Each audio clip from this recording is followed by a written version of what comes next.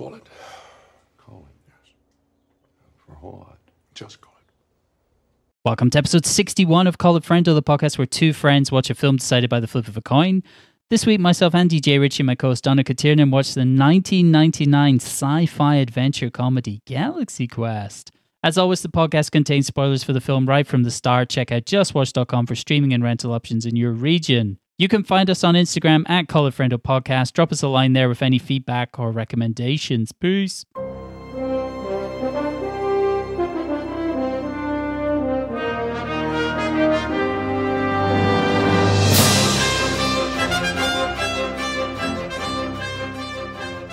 While it's 2022, we have successfully made it through another year of the Call It Friendo podcast because we started back in 2020. Remember that? Yeah, late summer, I believe. That's right. And the original format of the show involved one person picking a film. Well, no, each person. We both picked films. Mm-hmm.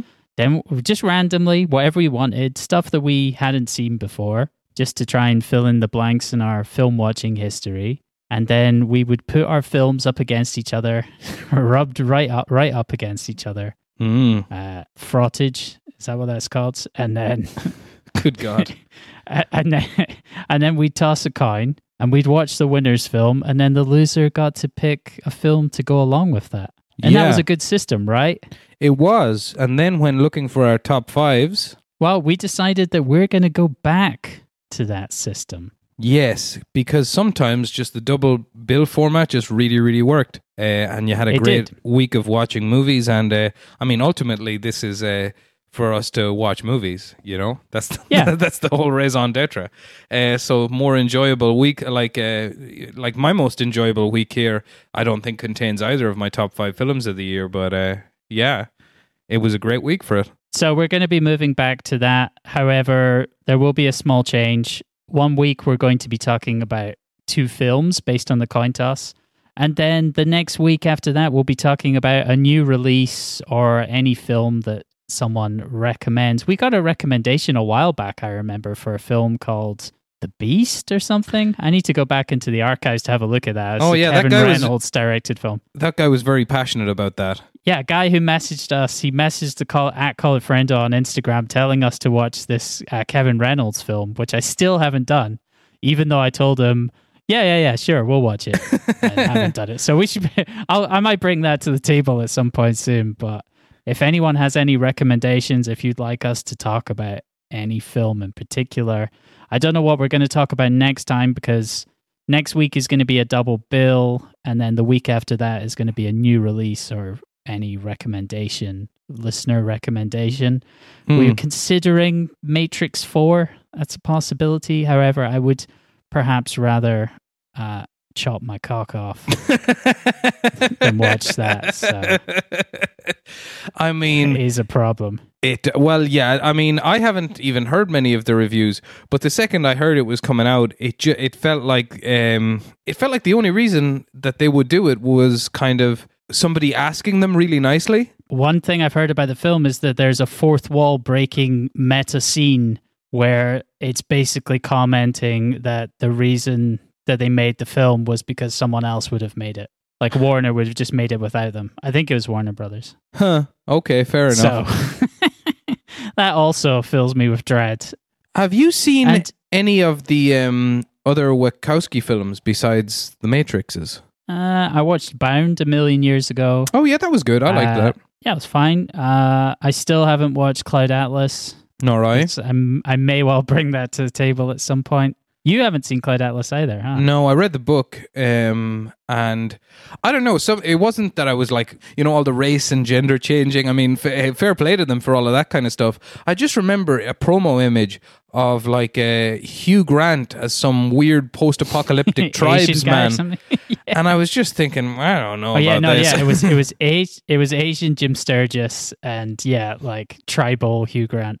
I mean, that's fair play for casting against type. I've not seen Speed Racer. Have you seen Speed Racer? Me neither. Yeah. No, haven't seen Speed Racer. What's the other one? The kind of Andromeda thing, blah, blah, blah. Jupiter Rising or something. Oh, That yeah, looks Jupiter awful as well. Ascending. I haven't Jupiter seen that. Ascending, yeah. Didn't they have something to do with V for Vendetta, which was actually pretty good? Yeah. That was James McTeague, I think he's called, but the Wachowskis produced it. They also were involved in that show. What's it called? Sense8? Oh, yeah. I watched one episode of that and couldn't hack it. Yeah, Not for me. It's not for me. I mean, It's we're not for really me. talking ourselves into Matrix Resurrections here.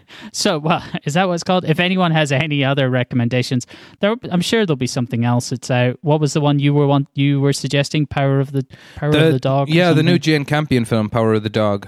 Campiones?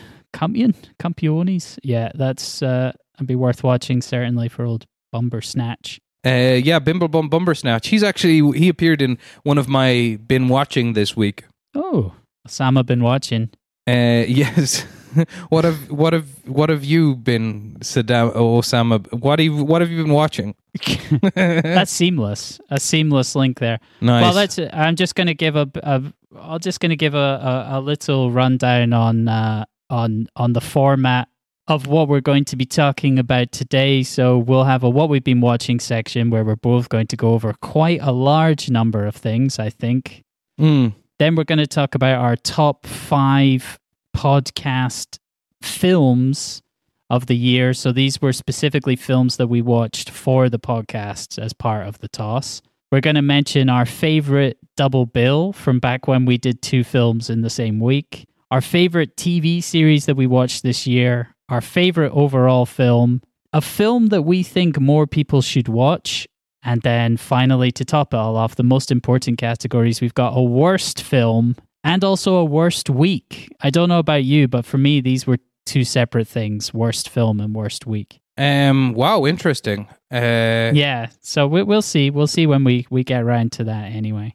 Okay, let's do it. But I guess we should get started with what we've been watching. Yeah, so we both started watching. I randomly came across the show Station 11, which is an HBO Max adaptation of the 2014 Emily St. John Mandel novel. Which I have not read. Neither have I. It's the story of a young actress in Chicago who survives a 99% kill rate flu pandemic and who 20 years later is living with the Traveling Symphony, a group of actors who travel around the Great Lakes performing Shakespeare plays. Again, this is something that I think deviates in significant ways from the source material. I haven't read the novel, but I think people who have read the novel perhaps don't like it that much. I love it. I'm obsessed. I'm obsessed with this show. Obsessed. You just texted me in my head. About it yesterday, I read the synopsis and I was like, oh, that sounds up my street. I'll watch it. So I watched the first 3 episodes last night and it was nothing like I imagined it would be. What did you think it was going to be? When reading the synopsis, I felt like, oh, this sounds kind of like sounds kind of like a Cormac McCarthy novel or something, But yeah, that's fair. And there are little elements of that in it. Mm-hmm. There are, but they're not taking over the show. The show has much more humanity in it than lore. Yeah, it like it's about people. And I found the first episode particularly so far fascinating. With what's his chops, Hamesh. Hamesh Patel. Yeah, the guy from Yesterday. From Yesterday. EastEnders and something else new. I hear, but anyway, Tenet. Yeah, that's right. Him just wandering around New York by night as the apocalypse is descending. Chicago. Was it Chicago? Sorry, lying to this little girl just because to keep her kind of safe. I just found that incredible. It just nailed so many of the things that I felt last year's adaptation of The Stand failed to do. I gave up on that, and I'm a huge fan of that book, but I felt they missed out on the humanity and leaned into the lore too heavily. And what's so great about the book of that is there's not so much plot, but there's loads of character, and that's what eventually makes you there for the plot. But here, I'm on episode 3. There's really not much of a plot to speak of so far. You've got some great episodes coming up. Episode 5 is very good. It's set in an airport. And episode 7 is one of the strongest episodes of TV that I've seen in a long time. Well, I tell you what, it has me it really, really has me by the gonads at this point. Go on. At the time of recordings, the first 7 episodes are available, so there's still 3 more to go. This is a mini-series. There's not going to be a season 2 or anything like that. The showrunner Patrick Somerville worked on The Leftovers. And there you go. There are a few similarities there, especially in episode 7. There's a real kind of strong Leftovers vibe. Well, apart from that, it has similarities to things like The Last of Us. Yeah, it feels like a game. It's very, very gamey. The score actually is by Dan Romer. Beautiful score. I think that's one of the most important aspects for me. It's why The Leftovers is elevated to its ranking as one of my favorite TV shows ever, is because of the Max Richter score. And Dan Romer, he's also done a game score. He did the score to Far Cry 5. He's very good at using banjo and folksy instruments to create like Southern music. But then in this show, he also has this kind of danger theme, suspense theme. That's so simple and extremely effective. I find I've been listening to the podcast from the makers. And, they have one of those. Excellent. I love those. Yeah. They've only released the first 3 so far. Okay. Right, I'll go check that out for sure. I love crack like that. I think another thing it has in common with The Leftovers is it trusts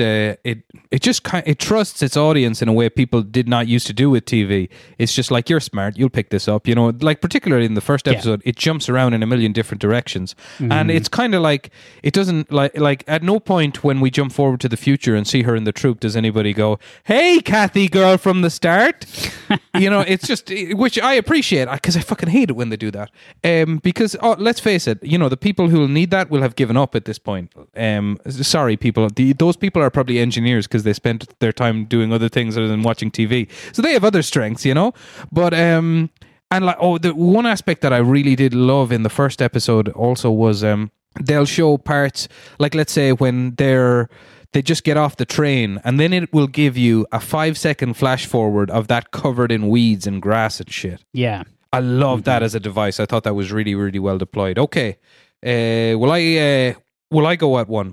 Sure, absolutely. I've got so much more to say about Station 11, but I think maybe we could... No. I just think maybe we could save that for when it's all finished. Let's catch up in 3 weeks. Yeah, for sure. Yeah, and we've caught up on it. It'll be done in less than 3 weeks. It'll be done in 2 weeks because they're putting out episode 8 and 9 together. Okay. And then 10 on its own. But it'll be interesting to catch up on that. Sweet. Apart from that, it's such a poorly marketed show. I think very few people have seen it, but the critics like it, so I would strongly recommend for people to check out Station 11. Yeah, me too. And another strong recommendation that I would have is a Danish show that came out on Netflix to little fanfare last year, as Netflix tend to do things. Even like the Netflix's most watched show of all time, I believe, Squid Game, was actually a word of mouth sensation. They did not advertise that. That's the Netflix kind of model, is to not advertise. Anyway, I see nowhere near the acclaim or the furore with The Chestnut Man, this Danish police procedural about a serial killer taking out women in not Copenhagen in Denmark, in somewhere else in Denmark, but the one other place that exists. Yeah, it's another place, and then there's some parts on an island in Denmark. But I'll tell you what, so you texted me earlier in the week telling me your favorite genres. Yours was, what was it? Time travel stuff, I got 3. Yeah. Alternate history and post-apocalyptic. And I couldn't see beyond I'll have to look at what I generally gravitate towards more, because I couldn't see beyond police not procedurals, just gritty police miniseries kind of thing. And that's my number 4. Yeah. Like I just can't get enough of this stuff. And like when I've watched so many of them at this point that I'm kind of okay with the fact that many of them don't quite stick the landing. They don't. They drag you along through their world, and you get to really love the characters and love the plot points where they're figuring things out and stuff, and oftentimes they don't quite nail it at the end. The Chestnut Man takes you all the way. Really, it reminded me of Midnight Mass almost, in that its pacing was just correct. You could have accused it of being slow in the first few episodes, but it built up a momentum, and by the end, when shit does get crazy, you feel like it's well earned. You're there on purpose. You really care about everybody involved. There's a twist in it which you could have seen coming if you paid attention sufficiently. It's real gritty, gnarly stuff as well. I mean, this is not for the faint of heart, but essentially the stuff that's not for the faint of heart is the most mainstream stuff these days. Everybody loves this shit and laps it up. Yeah. I really, really would recommend in this case checking out The Chestnut Man. It's just one of those series that, I don't know, it feels like reading a novel, really. It does. It gets like an airport novel, a beach novel, that kind of novel. But this is like series like this is the kind of TV that could legitimately, for me anyway, because I like those types of books as well, replace a whole section of the bookshop. You know, it feels like that. I really, really did enjoy it. I recommend people check it out ASAP. I would be surprised if they didn't find a way to make some kind of series 2 of this and bring a couple of the characters back together, because it really, really does work on a level that an awful lot of these shows do not. This is in Danish, right? It's in Danish, yeah. So you get to hear him going like, "Hello, I'm the Chestnut Man." Yes, exactly. It's so accurate. And that's how he refers to himself. He says, "Hello, I'm the Chestnut Man." And they're like, "Okay, so we're pretty sure that you're the killer because you just introduced yourself by the serial killer's name." Chestnut Man will return. Actually, there is a bit almost like that at the end where nice. Like, I won't give a spoiler away, but yeah, there's a certain clip at the end where you feel like maybe the studio that funded it came into the editing room, watched a bunch and said, "Is there anything you can leave at the end that might leave it open for some more?" And they maybe just shot something fresh for that reason. Because I really did enjoy this. I recommend you check it out. Let me know what you think when you're done. Well, if it's half as good as The Snowman, I won't watch it. What else you got? I got too many things. Got a bunch of things. Well, let's fly through one that I've just started. I've got nothing to say about it, but I just started season 4 of Cobra Kai. And the only reason I even bring it up is just I'm shocked that it still works. I feel like it hasn't jumped the shark, but it should have. Because the number of times that the characters have like teamed up, changed sides, it shouldn't work. It's basically teen melodrama, and for some reason, I still eat it up. But it's still so much fun. Don't you get it? It's the shouldn't work that's the secret ingredient. That's the buzz that carries you along. Like when I've watched, I'm gonna probably inhale that in the next few days. I'm off for the next week. Yeah. What carried me from episode 1 to whatever, the last one of the first season, was literally the whole time just going, what the hell? What is this? This is nuts. But I loved it, and I still love it. I loved it up until the end of season 3, and I'm looking forward to season 4.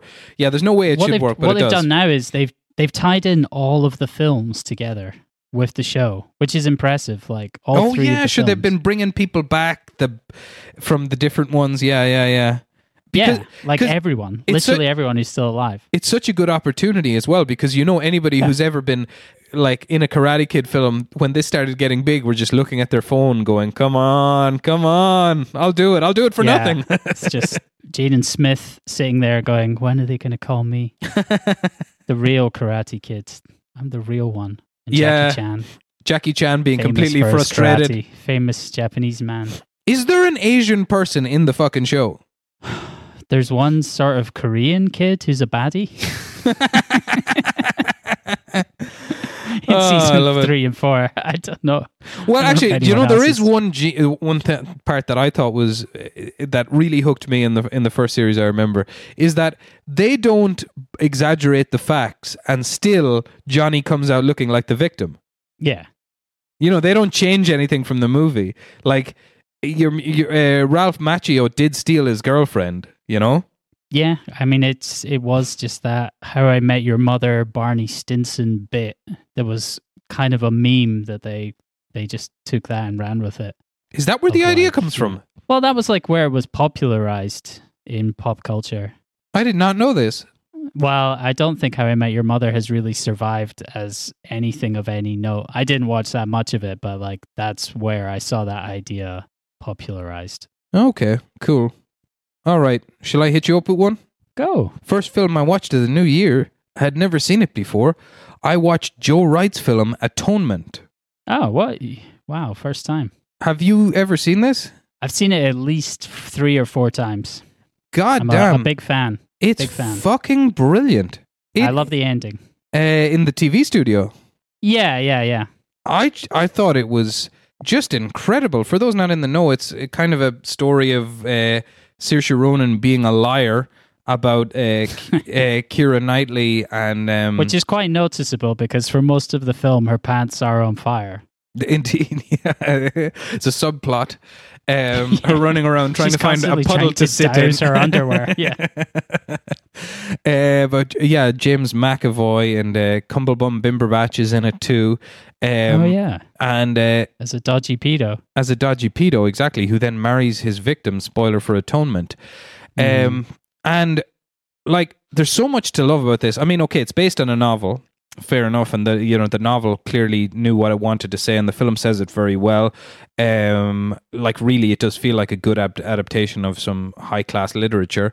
It's shot beautifully, it's really transportative. I don't know, do they saturate the colors or whatever? But I mean, the whole thing that you're leading up to in it, like that I'm leading up to and talking about it, is that Dunkirk sequence. It's better than the film Dunkirk. Incredible. It's probably better, and I love the film Dunkirk. Looks better. Yeah. It's incredible what they did with that. You get more of a sense of depth there in terms of how many people there are. The chaos of it is just nuts. Oh my! Like, I was just jaw on the floor, and I often say that how good a oneer. And like a one-shot take is dependent on how long before you say to yourself, oh my God, they haven't cut the camera. Now, fair enough. I probably said that early on in this, but it's so long, the shot. I don't know, I haven't looked it up since, but it must be like 10 or 15 minutes or something. It's crazy. Was it that much? It is so long. And you get then later you'll pass by I don't know, a downed plane, and then later on when they get up to another place, you can see that in the background. I don't know how many extras they got in on that. It's crazy, that shot. It's like, that must have been the budget, basically, that shot. Incredible. So yeah. I think off the basis of that film, everyone kind of assumed that Joe Wright was going to go on and become a legend, but he's been a bit of a mixed bag since then. There's been some good films, but there's been some shockers. I don't know if I've seen anything else by him. What else has he done? Well, one of the better films he made was Hannah. That was strong. Yeah, he did that Peter Pan thing. Darkest Hour, solid enough. Oh, I saw that. Yeah, that was okay. He made The Soloist, which I've never got around to watching. That's with Jamie Foxx and Robert Downey Jr. No, it looked very Oscar baity. Anna Karenina. Oh yeah, Woman in the Window is supposed to be very poor. But his latest film is the Cyrano de Bergerac adaptation with Peter Dinklage. Okay. Which again is supposed to be fairly solid. Yeah, but still, Atonement is fucking incredible. Mm-hmm. Yeah, I mean, I was just totally blown away by it. Also, as well, I mean, it's clearly Benedict Cumberbatch. What do you mean? Well, I don't know. It's strange that he even survived this early run of roles to become, an effective leading man who's usually a hero, because he's such just a villain in this. He used to play that role all the time around then. Did you ever watch Starter for 10? Yes, I did. And also opposite James McAvoy. He's playing a very similar role, just like upper class tough, evil posh guy. Yeah, like Charles Dance Jr. Basically, that's what I kind of wish he would do a bit more of that. Yeah, instead of becoming this kind of good guy leading man, he should have become the next Charles Dance. Charles Dance, gotta love a bit of Charles Dance. Dance's days are numbered. Unfortunately, he's getting up there. He must be, yeah. But God damn, he is brilliant. What else you been watching? He's one of the greats.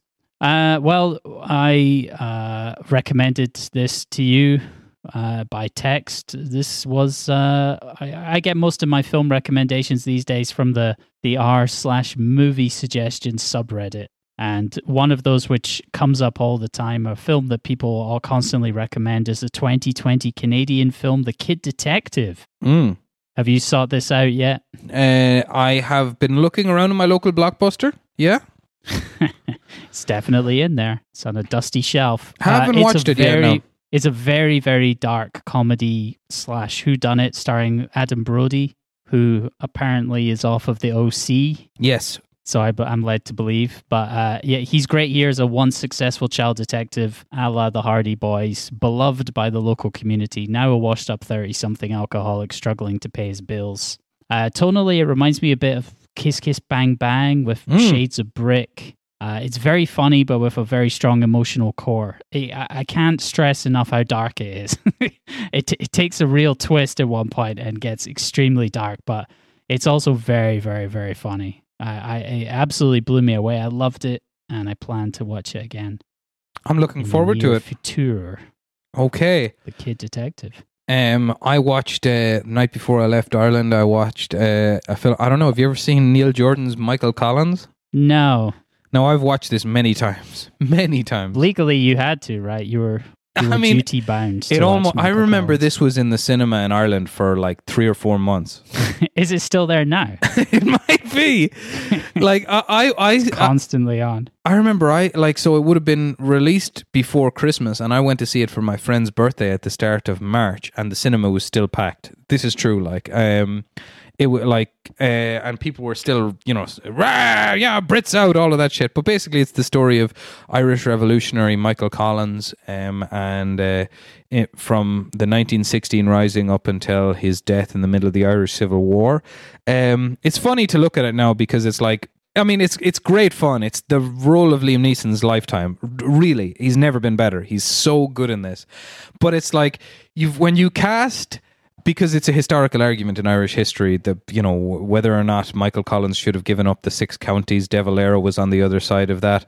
But when you cast Liam Neeson as your Michael Collins and Alan Rickman as your De Valera, that's a statement in itself, We know what side you're on, Neil Jordan. There's a lot of people, including enemy of the show, Stephen Ryan, that have a lot of discrepancies with some of the historical material. They use a car bomb when there was no car bombs, etc. But in general, Stephen Ryan wouldn't be a fan of Michael Collins historically. It's I do think it's great fun as a historical blockbuster, kind of, because it is. It really moves along with a clip, and there's some really memorable lines in it. Kiss off action movie lines kind of thing. But in the end, I suppose for the more nuanced view of Irish history, you'd probably be better off going with even though it's completely fictional, Ken Loach's Win the Chicks, the Barley. But fuck me if Michael Collins isn't a bit of crack. Like, it's so much fun. I still haven't watched these Irish fantasy films. I'm very much. I don't know why I haven't. I told watched you Michael I'm getting Collins. into fantasy. Yeah. I would like to watch this. All I can envision in my head is the front cover image. I guess the poster image of just Liam Neeson looking like he's at a rally or something. Yeah. Just like his hair is all tousled. He just looks like, he's like, he needs to iron his shirt. Our friends at the Royal Irish Constabulary have shown up to shut me up. Well, I've got this to ask you. If they shut me up, who is going to take my place? That's it. That's kind of why I imagine it's just a film of being. It's a lot of that. Yeah, it's a lot of that. Which is fine. I can deal with that. It's great fun. Yeah. Well, I've got another couple of things to mention. I'll fly through one because I don't have much to say about it, and that's that I finished The Wire season 5. Ooh. It felt far more rushed this time round than usual. I could really feel the lack of episodes. I think we talked a bit before about the lack of nuance in the newsroom. Is kind of one of the big semi-failures of just all the management are bastards and all the reporters except for Scott Templeton are goodies. Yeah. And good guys and have like a kind of Shakespearean wit. And anyone who works in management is just an utter shitebag. Maybe that is accurate, but it is not very nuanced. The thing that surprised me was that whole clock code surveillance thing. It's only actually introduced in like the last 3 or 4 episodes. Yeah, that feels but rushed. in my brain, that feels like it's like a big part of the season, but in reality, it's nothing. It's great because there's something very satisfactory about, because you know the way McNulty never got to put the cuffs on Stringer Bell. There's something very satisfactory. Spoilers for The Wire-ish here. I'm not going to spoil anything, but there's something very satisfactory about when Lester Freeman just shows Marlowe the clock. That's a nice moment. Yeah, the serial killer plot didn't really bother me, except it does a lot to reverse Jimmy's character growth from season 4, which feels slightly out of order. Yes. The series finale for me is still one of the all-time greats. The way that they made everything cyclical and circular and brought everything round was great. Also, I think this might be Aidan Gillen's best ever performance because he's so often stilted in things like Game of Thrones or Dark Knight Rises, but I think he really embodied old Tommy Carcetti perfectly in this. Does Series 5 contain the one where he basically is waiting outside the governor's office with his, hat in hand? I think that's season 4. Because that's when he takes a turn as a politician, they're still trying basically. to fix the schools. Oh, yeah, sure. Yeah, the serial killer. They have the scene where they tell Aidan Gillen that it was... Yeah, that's in the final episode. That's a brilliant scene. That's the start of the finale. But think about that. That's crazy, though. Like, that is the start of the final episode of the show, is when the mayor finally finds out and has to deal with it. Yeah, but that's very cool. It feels like there's more to it, but it is so rushed. I suppose I've got nothing else to tell you about. Oh wait, no. The only other thing I had was MacGruber. Oh yeah, you have MacGruber. Go on, tell us about MacGruber. So I've watched half. It's an 8-episode series. It's a direct continuation of the 2009 film. This is on the Peacock, the NBC streaming platform. If you enjoyed the MacGruber 2009 film, then you will enjoy this TV series. The only problem that it might have, it's a bit hit and miss. One episode, you kind of go like, this is great. They've captured the exact same tone of the film. It's really, really funny. And then the next episode feels a bit like filler. Episode 4 really had me laughing. It's just, some of the back and forth is classic MacGruber. Oh, I should watch it. I still find myself kind of struggling to get through it.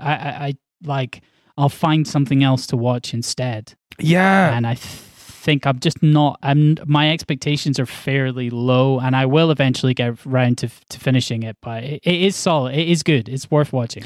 There are so many good shows out there these days that for me, comedy usually draws the short straw. And I think part of it is down to the fact that, like, for me, the greatest show, the greatest show of all time, The Sopranos, is funnier than 90% of comedies. The Wire is funny, is hilarious in parts. True. I feel like instinctively I gravitate towards stuff like that because I feel like even the Leftovers is hilarious in parts. Leftovers, Station 11's pretty funny from time to time. I feel like, you can get your 2 for the price of 1. It's only like, and then when it comes to comedies, I'll just revisit the same shit over and over and over again, Yeah, the stuff off by heart. Like, people are always recommending to me these new South Park movies about the pandemic, and I've just like, I should. For some reason, I feel I should. But why is the question, I suppose. Why the fuck should I? My younger brother is constantly recommending this show to me, People Just Do Nothing, which I might give a watch to, maybe. Why, you don't like it? Not a fan? No, I just remember watching the trailer for the film because People Just Do Nothing in Japan. To Tokyo. Yeah, they go to Tokyo. It was filmed when I was there.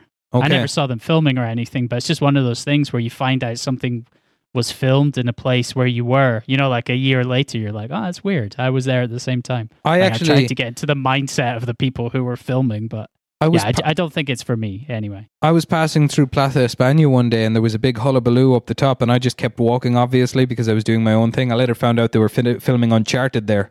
Oh, yeah. Could have been in it. Exactly. I could have been in it. I could have gone, hey, I'm better than... I'll be Tom Holland. Yeah, exactly. I could be the Tom Holland. Nathan Drake seems like he would have a beard. Do you have any hope for that film whatsoever? No, but I will watch it. Yeah. It's got to happen. They're going to re-release a kind of updated version of Uncharted 4 and Uncharted Lost Legacy to cash in at the same time. Nice. Good job. So just play the games. Yes. Forget the film. Forget the films exist. Okay, so let's move into our top 5 of the year. The way that I've broken this down, or the way that I think about this now, about all of these choices of a best of the year is...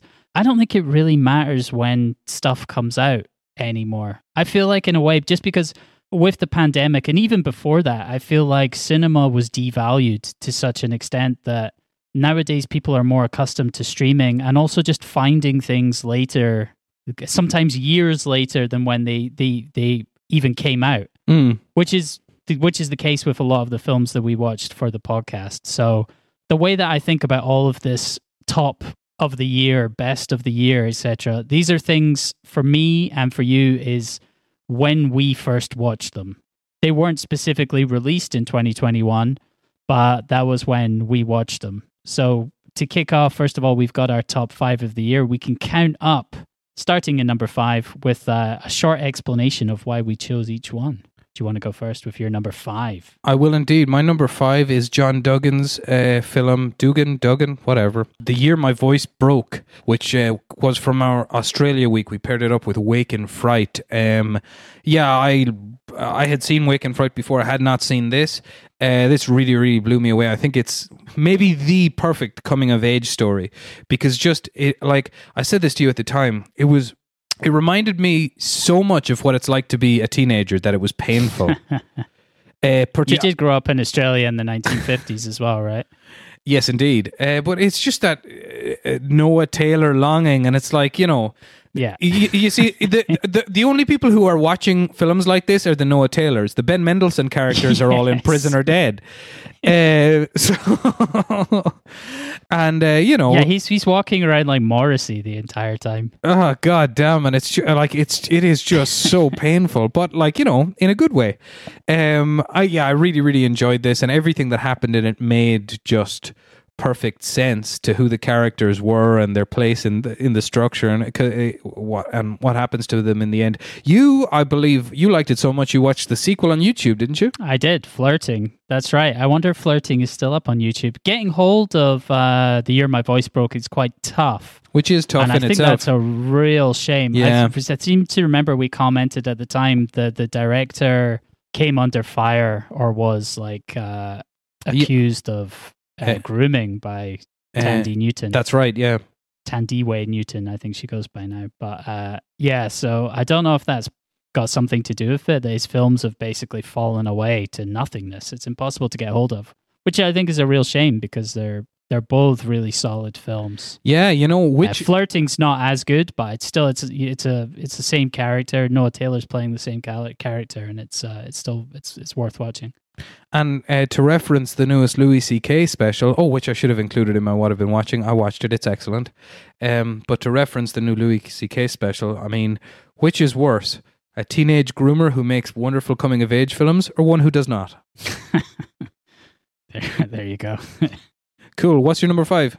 Well, my number 5 is something that you had already seen before, so wouldn't have made it into your list. Because again, these top 5, the films that we chose, it's the first time that we watched them. So for me, this was the first time that I saw The Irishman. Oh, yeah. Martin Scorsese's The Irishman. I'm very glad I finally got around to watching this. I think the length was what initially put me off, kind of clocking in at 3.5 hours. I'd seen people talking about how to break it down into sections, into a kind of mini-series. Boo! But I was surprised at how quick a pace it actually moves at. There's it's a typical Martin Scorsese. There's so much happening. It's a move. It's far more in line with the previous gangster films rather than something like Silence, which that was one that did kind of that one did hurt a little bit in the cinema. You just when you were talking there about basically the pace of The Irishman, I was thinking Scorsese is a master of pace, isn't he? Because also then, if you think about it, like it or lump it, Silence is definitely meant to be slow as fuck. Silence. It is. Yeah. And he achieves that. Tell me about your number 4. My number 4 is coincidentally another Martin Scorsese film. I had never seen 1995's Casino. So I was absolutely delighted to have watched that this year. Yeah, I mean, it kind of makes a very, I think we did our top 5 Scorsese's that week as well, but I think it just makes just a very fitting follow-up to Goodfellas, and it's a really interesting companion piece to The Irishman as well, because The Irishman is almost like triangular shaped in that, it starts off with this big epic canvas, and everything just gets more narrow and narrow as you close in on the end, which is no spoiler to say is just, it's a grim ending full of death, basically. Whereas, despite the fact that there's loads of death in Casino, it's just about the explosion of Vegas into a kind of from a gangster stronghold into sort of explosion of a car bomb. Indeed. That's how it starts. Indeed, yeah, that's it. And he ends. And he survives it. He's a composite Spoilers. character, isn't he? Ace Rothstein. He's based on somebody else. Anyway, Yeah, some guy called Ace and some guy called Rothstein. there we are. But it just expands out into this just chaos. I really, really enjoyed it. Like I said, I was actually thinking about watching it again recently, and the length actually did put me off, but not because I didn't want to watch it, just because I didn't want to actually break it up. I wanted to sit down and have that full, near 3-hour experience once again, you know? I think I said around the time, I think I said in that episode, I've seen Casino so many times and it is seared into my memory from the 90s that it's not even a film to me. It's like a kind of, it's like a cultural touchstone. Yeah. And less a film. It's just something that I know back to front, every image of. It's, you know, when something's like that, it's a part of your own personal history. It's just interesting to me that you hadn't watched it. Yeah, I suppose I danced around it a lot. So my number 4 was Paddington 2. Again, This was a film that you'd already seen. The reason I went for this one is because it was a welcome break from some of the darker films that we've watched. It's really joyful. It's a delightful kind of... There's redemption for baddies like Hugh Grant's evil singing and dancing. At the end, he's in prison. Yeah, that's right. Doing a nice little dance number with some of his fellow inmates. It's very much in the same vein as Ted Lasso, which was one of the real joys of this year to watch. And I just think the images on display, the tone is just so positive. And for me, who's perhaps prone to negativity at times. Yeah, agreed wholeheartedly. And yeah, with it's in the same world as Ted Lasso somehow. Couldn't quite tell you how. My number 3 was very early on in the year. I think it was the first week of the year, actually. Mike Leigh's Topsy Turvy, which is his story about Gilbert and Sullivan making the Mikado after a little bit of artist's block. The music of Gilbert and Sullivan almost isn't the point of the film. It's the point of the film is to just give you a real sort of a dense guided tour around Victorian London and the Victorian world in general and Victorian theatre. And there's so many aspects of this that I loved. I remember because I was in Madrid, having planned to go to Ireland, but I was in Madrid because of the pandemic. I was feeling a little blue, a little down. Also, the companion piece for that week did not help. Vera Drake is not exactly a barrel of laughs. But watching Topsy Turvy just really, it was some real escapism for me. I mean, you've got a lot of the regular Mike Leigh players. Jim Broadbent is there, Timothy Spall, Leslie Manville, and they've all got their subplots. The film I enjoyed tremendously, and I also just enjoyed the idea of the audacity is the wrong word, but just what an original kind of artist Mike Leigh is. For what he was known for at the time was gritty council estate stuff, or, you know, dramas of middle class England, that kind of thing. And then he just goes and does a time jump very effectively all the way back to Victorian London for Topsy Turvy. I absolutely loved it. Yeah, I remember at the time singing a lot to myself in the kind of typical Gilbert and Sullivan style. And the cadence of Gilbert and Sullivan, but with changing the words to things which are not appropriate to share right now. That was great fun. It was a fun week. I was doing it a lot. I feel like I've now forgotten how to do that. I will not be cast in any Gilbert and Sullivan things. You just need to repeat the last line. I remember that part. Yeah. That's a big part of it. Yeah, it was beautiful. It's one of those things I'd put off for years and years. You're much more of a Mike Leigh fan than I am. I just haven't watched enough of his films, really. And I know I should, but often I just feel like it's going to be torturous in terms of, like, I'm not going to have fun. I'm gonna enjoy the overall experience, but I know it's going to break me. Yeah, the problem is they're so important. So I always put off important things because, you know, I mean, supposing I don't get it, that means I'm a dum-dum. But go on. I was just going to say I've watched more films from his cousin, Spike Lee. Ah, yes, indeed. Although those are quite important as well, it must be said. They are very important. They're very similar filmmakers in the Lee family. Yes, I find his films are invariably rewarding. Although I have to say, having rewatched Naked recently, I mean, Naked is tough. I don't know when I'll watch that again, but Naked is tough going. Anyway, what's your number 3? My number 3 is Stanley Kubrick's Paths of Glory. Yes, with our old friend Timothy Carey. Timothy Carey, legend, friend of the show. Hell yeah. This, for me, completed the Kubrick set because I'm not including whatever it is, Spider's Kiss or whatever the hell it's called, Killer's Kiss. That doesn't count. That's a load of shite. As far as I'm concerned, the first film was The Killing, so I've seen them all. And I was just surprised how powerful it was, considering it's almost 70 years old. A World War I courtroom drama with Kirk Douglas.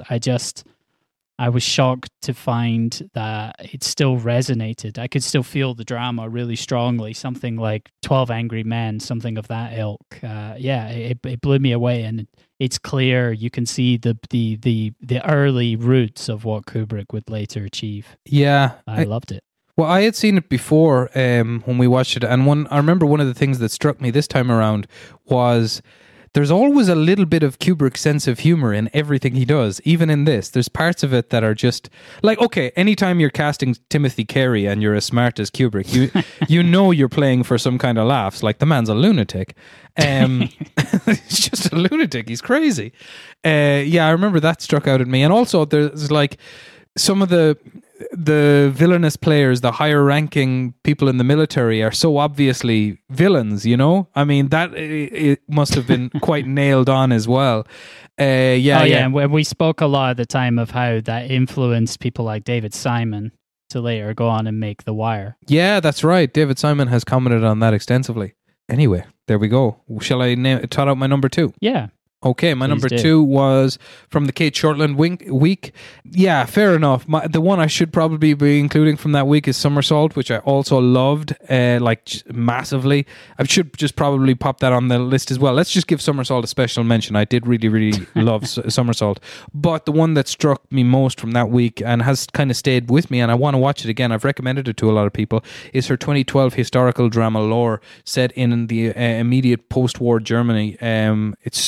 It's striking that she does so much with what seems like not a lot of money, to be honest, even though I understand it cost more than like her regular sort of budget, because it was notable for the amount of money it lost. But really, you get the sense of post-war Germany immediately because of the actors and the panic in everybody and the chaos that surrounds the country.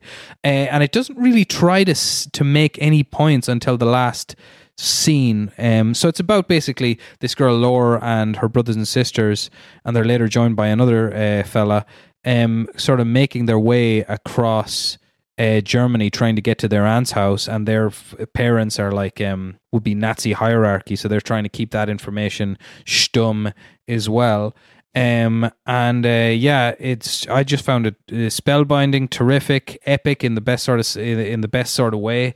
I would love to go back and visit this again soon.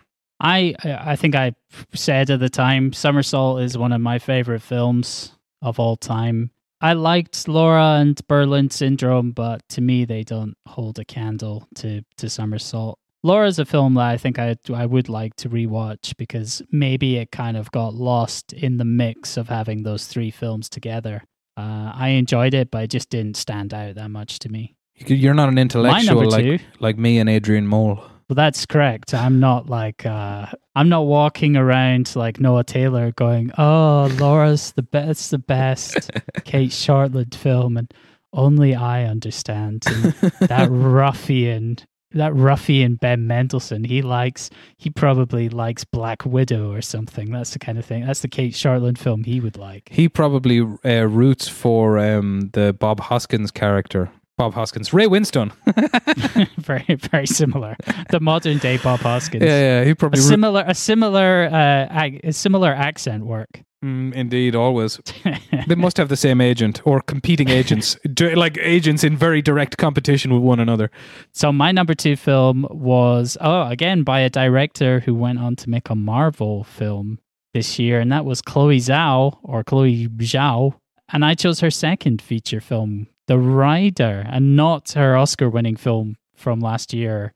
Yes. Nomadland. Which neither of us were near as hot on as The Rider. The Rider was excellent. Yeah, I think The Rider for me is still the high point in her filmography. I haven't seen her first film, but I think what The Rider captured was just the similar kind of magic hour beauty that she's brought to all of her work. Even in Eternals, she managed to get that going. But I just think the use of non-actors to tell a quote unquote true story, Nomadland didn't work for me with the mix of fictional and real people melded together. But telling Brady Jandro's Bronco Rider story in The Rider, just, I don't know, it spoke to me. I found it very moving. I felt it was a very beautiful film. Yeah, it's incredible. I thought it was interesting. I just thought it was unlike most other films that I'd watched. Yeah, you're seeing something real, you know? You're seeing somebody do something very well that, you know, you can't exactly teach an actor to do. It's beautiful in that way. Okay, well, we're on to number ones, right? Mm-hmm. Yeah. What's your number one? Okay. Well, my number one, I was very enthusiastic about it at the time and remain so. Really, really need to get back and rewatch this. 2015's Chiro Guerra film, Embrace of the Serpent. I think it's Chiro Guerra? Chiro Guerra, Embrace of the Serpent. Now, I've seen 2 films by this lad. I've seen his other one, Birds of Passage, which I also loved. But I found this utterly transportative. It just drew me in immediately like nothing else. Now, I generally, any kind of fiction that is near enough that you can recognize the traits of humans, you can see a bit of yourself in the characters, but far back enough in the past so the world was still a massive place. Like, I love that. I love that this could be Middle Earth.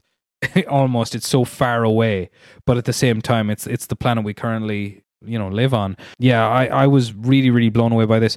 For anybody who hasn't seen it out there, it is 2 stories told 30 years apart, about featuring a shaman, the last survivor of his tribe, and first of all a German scientist who's an explorer, and then an American scientist later, both looking for this rare plant, and they travel around and they visit the same locations 30 years apart, and different things has gone on there. There's a mad scene with a weird cult in the middle of the jungle. It's just absolutely fantastic, really transportative stuff. Couldn't recommend it highly enough. That was my number one from the films we watched for the podcast last year. I enjoyed that film, and it is something that I've thought about a lot more as time has gone on. I don't think I enjoyed it as much as you, but I do think it's a very interesting, well-made film. It's kind of surprising, this a small black and white story about 2 generations of exploration in Colombia. It's something that I would like to go back and revisit because, I haven't seen any of his other films, but he's clearly a very talented filmmaker as well, Chiro Guerra. And your own number one? My number one is a film that you selected for the podcast, and that was Jacques Audiard's Deepan. Yurt. Deepan Pizza. I'll take some. That's his surname. I think I was blown away by this because I had no expectations. I think when I racistly, let's start with this adverb, racistly. When I saw the name of the film, immediately I was like, oh my God, I'm going to have to watch this. Donica's chosen some Bollywood film and I'm going to have to watch it and it's going to be awful. And little did I know that it wasn't that. Although I think I'd never seen Sri Lanka. I'd never seen Sri Lanka portrayed in film like this. I don't think I'd really seen it in film at all very much. Maybe as like a background scenery in some Western spy thriller or something. But just to see the reality of the brutal war, the brutality of the war, the never-ending war there. And to have a character this Tamil tiger who's lost his family and just experienced some of the most brutal warfare imaginable, to have him relocated to France and then come up against annoying knobs, just utter cunts, And I love that. I love the concept of these people think they're hard. Yeah. But they don't realize they're against like a war vet of one of the roughest local conflicts ever. Yeah. And they just don't know. They don't know whether there's that emotion that you get when someone, when someone gets into a street fight with someone and then they're like, oh, he looks like a weakling, but he's like a UFC fighter. Yeah. It's that in film format. It's that, but like gritty and real feeling. Yeah. Handheld cameras, just I want to watch it again immediately. There's that one sequence where he's gonna go get the fake wife out of the apartment building, and he gets into a car and sets it on fire and drives into the lobby, and it's just nuts, and like you don't need like that's like because we're always talking about like action cinema and being able to follow the action, but it's almost necessary for that scene that you can't follow the action because it's just this guy. I mean, I suppose you would say, I am in a world of shit. Like, what the fuck but real and gritty. Yeah, exactly. That's the thing. It's amazing. Like just seeing that trajectory of someone who experiencing war and then bringing that war to a bunch of dicks. Yeah, exactly. And they are a bunch of lurks. They're a bunch, like the antagonists in that film are the sort of people who listen to music on a speaker in the metro. Like that's them. Absolutely. Yeah. It's brilliant for that. Love it. And Love it. French music. Oh, worst. French hip hop. On a speaker. Yeah. Let them burn. Don't shoot. Let them burn. Yeah. All right. So we go into best week. Yeah. So we've got a few categories here. Let's start off with our favorite double bill, favorite week of the podcast from 2021. Okay. Will I go first? Yeah. Why not? All right. Well, mine was for one. I mean, I'm just a huge fan of this guy, and it was just great to watch two of the films together. Mine was the week of Black Hat and Collateral. I was just looking down through our lists and just judging what I had and I just remember having a great Michael Mann deep dive that week. So yeah, sorry, I like there were no great surprises there. I fucking love Michael Mann, and that was a great week for it, to be honest. What was the name of the cut of Black Hat? Oh, it wasn't a director's cut. It had some other name. Anyway, we talked about it. If you want to watch Black Hat, I would highly recommend watching it. But the theatrical cut that went out was not very good. There was some kind of production cut or something. I can't remember the name. Anyway, there was a guy on Twitter that hooked me up with a version of it. I'm sure you could do the same. If you look around, you can find this cut, but it's so much better. Which moves the nuclear points. It moves, the nuclear meltdown to the start of the film, is it? Or yeah, it completely changes. I think it wasn't. No, it moves it to later in the film. That's right. Starts with the theatrical cut starts with it, the like grain whatever the grain stock exchange thing, where they just thought like the average viewer wouldn't be able to comprehend the importance of it, which is fair enough because I can't even remember what it was called. Well, talk about talk about action. Just those are two great films for just. I mean, how good Michael Mann is at that stuff. I just like in both films, I found the action tremendous, particularly, of course, in Collateral. It has to be said, but there's some fantastic sequences of, and also like this is a strange thing to love about but I love the fact that Michael Mann. Well, actually, you know what? Maybe Black Hat is a strange instance of him bowing to some sort of pressure and putting the meltdown at the start. But Michael Mann, doesn't really give a fuck if you're interested or not. He'll do things at his own pace. Like there's that weird part in Black Hat where the baddies go out to a boat to get a projectile missile. Yes. And like unless you're really following that sequence makes no sense. Like you've got to be paying attention for a Michael Mann film. Loved it. That was his last film. I mean, he might not be coming out with anything else. Yeah, we mentioned that as well that week, which would be sad. My favorite double bill was, you've already mentioned it, The Year My Voice Broke and Wake in Fright, which also included Flirting for me as well, the sequel to The Year My Voice Broke. I think in a time where we were maybe indoors a lot during kind of pandemic-y lockdown times, it just felt like being transported to Australia of another time, kind of outback countryside. Yeah, for real. Yeah, it was very transportative. I mean, particularly, I'm going to say Wake in Fright, which just kind of is otherworldly and strange and scary. That kind of experience of watching something like Wake in Fright, it was something that you'd seen before. I'd never even heard of it. And I was like, I've heard of a lot of films. Yeah. And to have something just put in there where you're like, I'd never even heard of it. The concept of it was so strange. And it is a very strange film, but it really does transport you to like another world. A place where you do not want to be. Yeah, a place where we've definitely spent some time. Yes, exactly. Luckily, not too much time. I got out of that place. Yeah. I lived in Wake and Fright for a bit. Oy.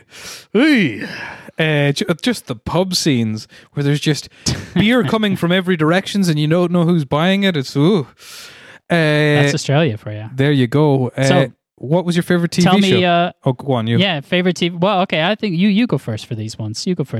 So the next category that we were looking at was favorite TV series that we watched in 2021. Okay. Well, I've probably mentioned this ad nauseum throughout the year, but I'm going to double down on it and say it was from very early on in 2021, I believe. Russell T Davies' miniseries about the AIDS pandemic in Britain, It's a Sin. I've watched it twice. I will watch it again. It's not just the best TV show I've seen this year, it's the best thing, like for real.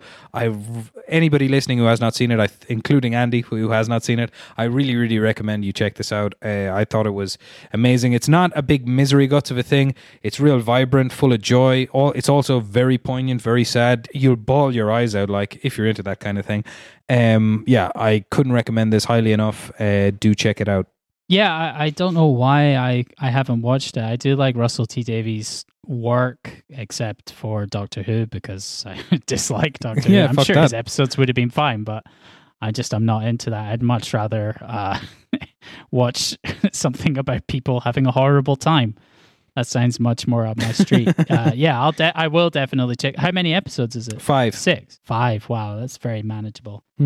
Yeah, I will definitely check that out. My favorite TV series for the year is actually something that you recommended. You watched it first, and then I got on board, and that was Save Me. Oh, right. Yeah, that was great. I think I was blown away by that. I've thought more and more about how important the score is to me for enjoying film and TV, and I've already mentioned Station 11 and the leftovers for that, but Save Me is another score. This one's by Dustin O'Halloran and Brian Senti. That I've listened to that so much, and it makes such a strong impact on the show. And it's a show with fantastic performances across the board, shocking narrative choices. Yeah, it's very tough. It is tough to watch. I mean, it's troubling subject matter of like child sex trafficking. It's not fun. Yeah, there are moments. There are moments that are reasonably funny, but in a natural interaction type way. Yeah, I mean, what carries you over the finish line is, I suppose, what's carrying the characters over the finish line is the great rapport between the actors and the characters, and the real sense of community around the pub feels really realistic and well done. It does. You do get a real sense of like this is a real London working class, like Tower Block type neighborhood, and a real rough pub. But the only downside of the show, I think it's quite hard to get hold of for most people. It's a Sky Atlantic production, so that's how it's available here in the UK. I think it's coming to the Peacock streaming service in the US, but I just think a lot of people have never heard of it because it's just quite hard to get hold of. I imagine we'll be getting a series 3 of that as well. That's certainly planned, and season 2 won some BAFTAs, I remember. So it's gotten some critical acclaim, even if a lot of people haven't seen it. Lenny James, of course, I've recommended it to people. I've recommended it to people, and they had no idea what I was talking about. Much like when you brought it up to me, I was like, "Save Me." Is that the thing with Dennis Leary? As a fireman or something. I'm not watching that. Is that Rescue Me? Rescue Me, I think. Yeah. Fucking Same Leary. thing. Oi. Okay, what was the next category? Next category is your favorite overall film of the year. So just it doesn't have to be specifically for the podcast, but just a favorite overall. So I can interpret this my way, yeah? Yeah, it could just be maybe it was like you saw a video on someone's mobile phone. Maybe it's a pornographic scene from a famous website. It could be anything you want. All right, okay. A moving image. I've got two answers, really. Okay? So take from this what you will. And I'm also assuming that it's the first time we watched it, right? Yes, but I don't want to say like The Thing is the best film. One of them you haven't seen, though. Okay, so that's fine. Adam Curtis regularly categorizes his entire series together as films. He'll just say films. Like, this is a film about whatever, even if it's in 5 parts. Now, this year, his film, Can't Get You Out of My Head, was not released in theaters nor on the television. It was an internet presentation, and it's a series of 5 films. I would say that the final film in that series just absolutely floored me. I've seen the whole thing twice this year, so I just want to give Adam Curtis special mention because he is probably my favorite filmmaker, and if that counts. However, I know I'm pulling at straws here. Is that the expression? But I don't think so, but go ahead. Yes, I don't think it is either. Clutching, maybe? Clutching at straws. Yeah, that's it. Okay, so I've given it my special mention. Whatever. I'm going to double down on a film that I went to the cinema to see twice, which the first time I saw with you, Denis Villeneuve's Dune. Oh God, Dune. Yeah, indeed. It made me so happy to see a book that I've loved for so long just triumph on the big screen. And by the time I saw it for the second time, it had been announced that there would be a sequel, which is almost a different way to watch it, I have to say, knowing that there will be a sequel. But I do think it's a triumph in every sense. I do think you should watch it again, honestly. We famously disagreed on this, I feel, famously.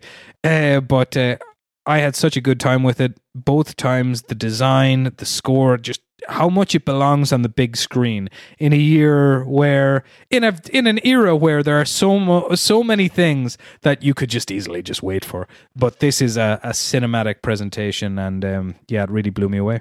I will rewatch it, but I'm going to wait until the sequels come out. I'll put it together then, but I don't really want to rewatch it before that. I'll be interested in seeing it when it's part of like the whole overarching plot.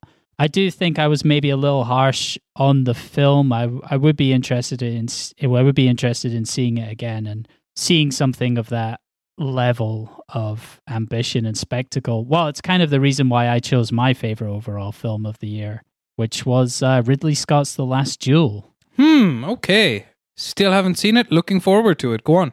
And the reason I chose that is just because I think it's something we may never see again. Okay. I think $100 million cinematic release, big historical epic. I see what you're saying. I just think this is like the last of these films. Unless they can get private funding, if streaming platforms are able, or wherever funding's going to come from, like who's going to pay $100 million to make a Ridley? I mean, we might not see any more Ridley Scott films apart from anything. Obviously, he had that House of Gucci, which I may not watch. I've heard mostly bad things about that. But I think The Last Duel, it was interesting using this historic setting to tell a very modern story with modern characters. It was interesting. It was different, very ambitious. And I chose it just because it felt like a cinema event that no one went to see. Yeah. And it's part of the reason why this type of thing will never happen again. I wish I'd gone to see it in the cinema. I went to see Eternals instead around that time. As I don't get many cinema trips, I wish I'd gone to see that. The future of cinema. Yeah, there we go. Okay, what's the next category? Next category is film you think more people should watch. Okay, I've just through going down through the podcast's feed. Yeah, same. I did the same. just to see what I might come up with from that. I did decide, and this was from last year, 2020 even, but I just decided it deserves a mention. More people should see Zardoz. I'm going to say that. Just Don't be put off. Just see Why? it. Because it's You're trying to torture people. Man, Zardoz is fun. It's interesting. But no. Who chose Zardoz, me or you? Me. And you chose Time Bandits. Yeah, okay. Okay, but no. You chose Zardoz. Who chose Logan's Run? Me also. Sorry about that. That was There's very much the Zardoz of its time. Yeah, indeed. No, the film I chose wasn't one we watched for the podcast. More people should see The Killing of Two Lovers by Robert McKeown, which I ended up like when I watched it. This is how small of a filmmaker he is. When I watched it, I messaged him on Instagram saying I love the film, and he thanked me. True story. He sent you a Christmas card last week. The only person I recognized from it was a character who plays the gay nightclub owner from David Simon's The Deuce. It was a really small indie film about like a couple breaking up in a small town. They really get the energy of the small town. By the end of the film, I swear to God, you could nearly draw a map of the place because there's so many long shots of them walking between houses and driving around and stuff. I'd really recommend it. More people should see it. So Robert McKeown gets to make more movies. What do you have?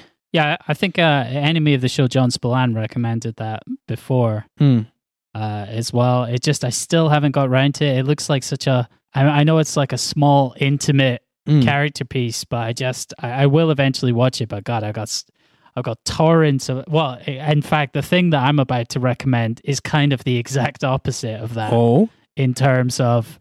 I went for something a bit more schlocky, a bit more of a kind of genre film. This is a Spanish time travel film from Oriol Paulo, Mirage. Oh yeah, you were big on that from when you watched it. 2018. I was big on it, and I think it's so easy. It's so easy to get hold of. This was a Netflix production, so it's on Netflix.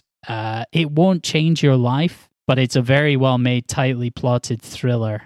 And Oriol Paulo, he directed a film, which again, I still haven't got around to watching, and I really want to, is the English title of which is The Invisible Guest. I'm sure that I will love that film, but I just still haven't been able to there's too many things.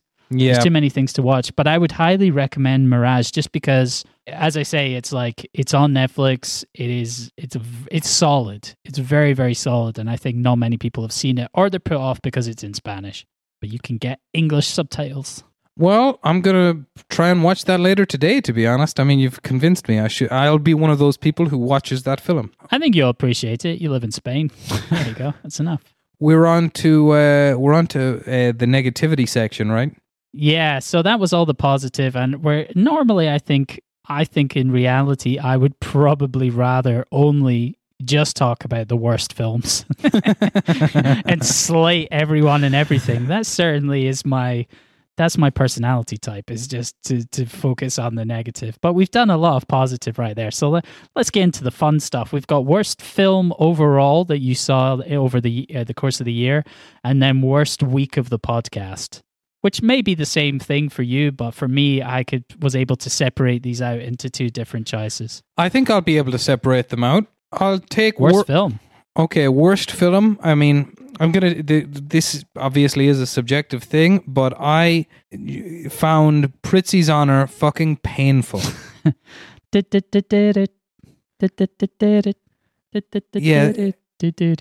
This is John Huston's weird kind of farce thing. Yeah, I can't even remember what it's about. It's one of those films with so much... Jack Nicholson's a hitman, and then he falls in love with this hit lady and something or other. Yeah, played by Kathleen Turner. And, that's right, Kathleen Turner Overdrive. And Angelica Houston is in there as well. I mean, I just found it just messy, overly long, not interesting. Sorry to give it a kicking. It's it's been out so many years ago, but I really, really hated you that week. As I was watching it, I was like, oh God, fuck you, Andy. That did not bother me that much. I found it to be very lightweight, and it was just that was nominated for Best Picture or something? Yeah, it was, yeah. It definitely had Oscar nominations that it did not deserve. It was just because of the reputation of the people involved, I think, and maybe weak opposition it was up against. Prizzi's Honor did not bother me that much. I would certainly not recommend it to anyone, and it was very much of its time and place, and I don't think it holds up at all well. But for me, the worst film was, it wasn't a bad week at all because we watched 5 films that week. But the worst film for me, without a doubt, is Rambo First Blood Part 2. Oh, yeah, that's pretty terrible. I found Rambo 2 extremely hard work. In a week of 5 Rambos, to have the high of the First Blood, and then to be brought crashing back down to earth. You climb the peak of the mountain early, and then you slide down into a chasm of despair in film 2, and have to slowly build your way back up again. Yeah, it was tough going to have to even focus on what happened in Rambo 2. It really was. Yeah, it's a terrible film. Because say what you want about some of the other films we watched, I guess probably Joanna Man is the one with the worst reputation, but that has a stronger emotional core than Rambo 2. And it took itself far less seriously. Well, I love in Rambo 2, the second you see the Vietnamese lady who's hot, you're like, you're going to smooch Rambo and then you're going to die. And it's exactly what happens.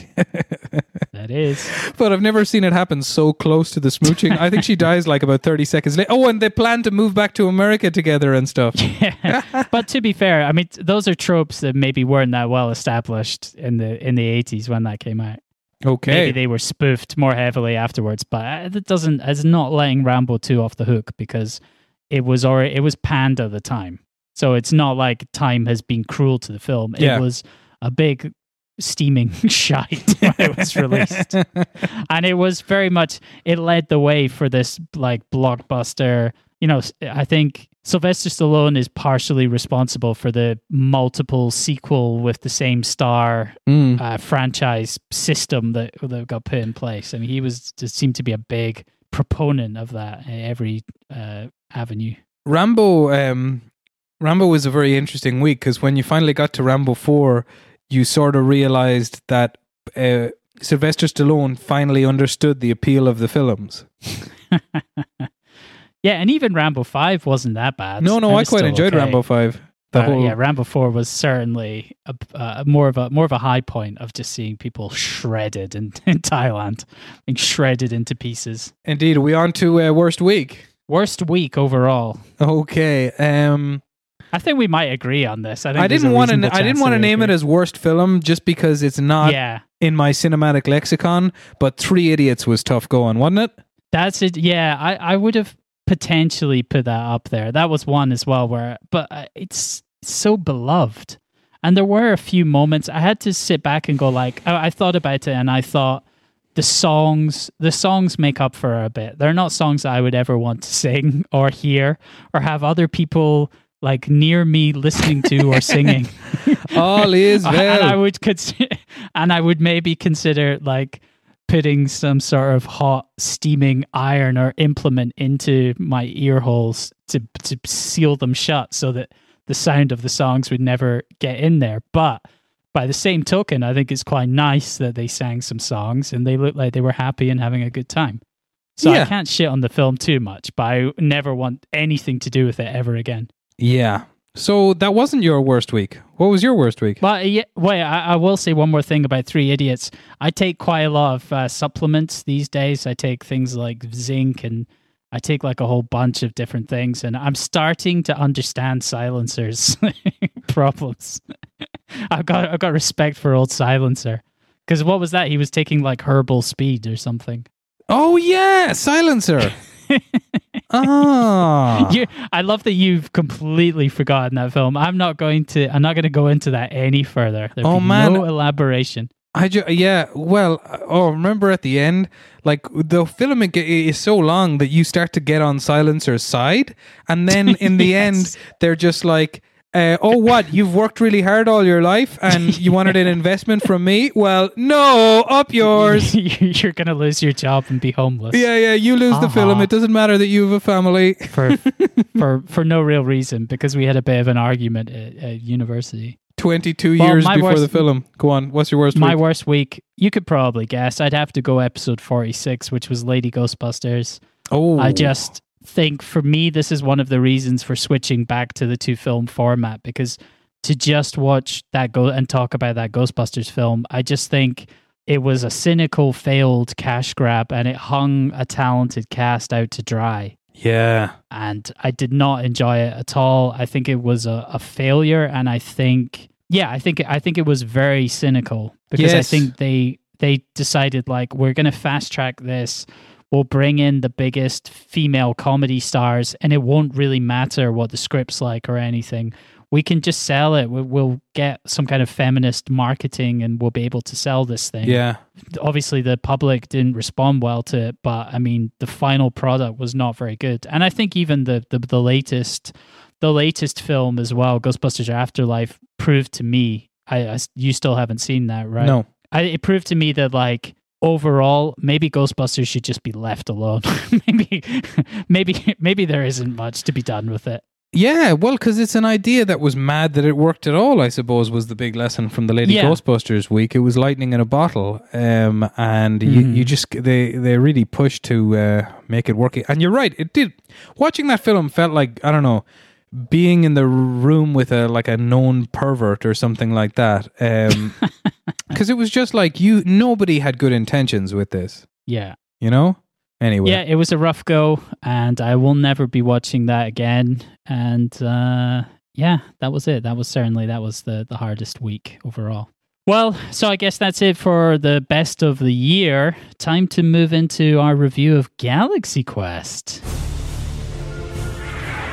In the far reaches of the galaxy,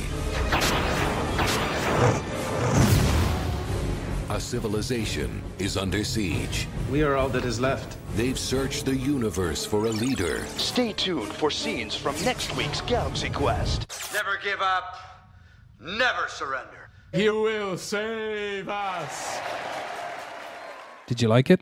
I think my response to that question would probably have to be this. It's a good enough response for me. I think very early on in the film, I was wondering why I'd never watched it. And then after about an hour, I remembered exactly why. And it's because it's a middle-of-the-road family comedy starring Tim Allen. It's more or less exactly what I expected it to be. There are hints of the film that it could have been. You can see some of the remnants of the R-rated version, like when Sigourney Weaver's going down the corridor with all the Crushers. What's the line that you can she mouths fuck, but I can't remember exactly what the screw line is. this. Yeah, screw this, but she's clearly saying fuck this. I think if they'd stuck to their guns and kept it R-rated, it would have been a better film. Apparently, the way which Sigourney Weaver said that, screw this, was actually in protest of them having to do ADR over the naughty words, and they cut out some beheadings and stuff like that as well. It does have a Stranger in the Alps feel to it. A Stranger in the Alps? It's the line from The Big Lebowski that got changed to for the edited airplane version. This is why you don't meet a stranger in the Alps or whatever. It's like fuck a stranger in the ass. Yeah. I got that, but they changed that for the airplane version. Yeah. Like the Coen brothers made the choice to make the lines really, really silly. That's quite fun. This is what happens when you meet a stranger in the Alps. Yeah, that's it. I like that. That's good. So I think Galaxy Quest has a bit of that for me. Like, I can see the seams in terms of studio interference. I mean, they went with DreamWorks, and Steven Spielberg had some input, I think, to basically water this down. Yeah. And it was successful to an extent. I mean, it was a financial success, more or less. Over the years, it's become quite kind of culty. It's got a big sort of fan base of people that enjoy it, but it's one of those films that, like, I enjoyed it. I've seen Father Ted so many times that it doesn't really matter if I watch it ever again. But one of the things that I still get a buzz out of when watching it is when you're watching it and you can see an Arthur Matthews joke, you can see a Graham Linehan joke, and you can see one that they did together. You can see how it was constructed. And actually, I got a similar buzz from Galaxy Quest because I read about the production before watching it and how it came to being, because I knew what it was about. So the cast of a Star Trek show get called, their show gets mistaken for historical documents and they got to go save the galaxy, blah, blah, blah. And I heard that the film, when first conceived, was kind of conceived as something a little bit more serious. a show like Star Trek would be mistaken by aliens for historical documents, and the actors would be made to fight in something. And then the guy sold the script, and then another guy was hired to rewrite it, and he wrote it from the bottom up or the top down or whatever way you say it, and just completely just said from the get-go, oh, this is a comedy. This is totally ridiculous and silly and stuff, and made it a comedy from that. And I think you can sort of see that structure. I think there is the basic structure, like the gags are inserted. You know what I mean? Yeah, it does have more of a, I don't know, like a action adventure feel to it with comedy sprinkled in. Maybe that's why the comedy doesn't work for me that well. Also, like, I mean, it's from 1999. I think in the years that have passed, it's possible that it has just maybe aged quite badly in terms of like a Star Trek parody was a bit fresher back then. There are there's a lot of stuff in it that I felt still worked. I genuinely feel Tim Allen is like just a really good screen presence. I quite like him. I'd like to see him in more stuff, but I mean, whatever. He's probably rich enough. I mean, he's got to be loaded beyond anyone's wildest dreams. That guy. I think he's doing okay. Alan Rickman is also always good. Yeah, I would like to see him in more stuff nowadays. Would you like to see him in a bathroom? Because I have. I think they should bring him back. I don't know why they haven't brought him back. Yeah, I know. Yeah, me neither. It's a strange one. Why aren't they reanimating people?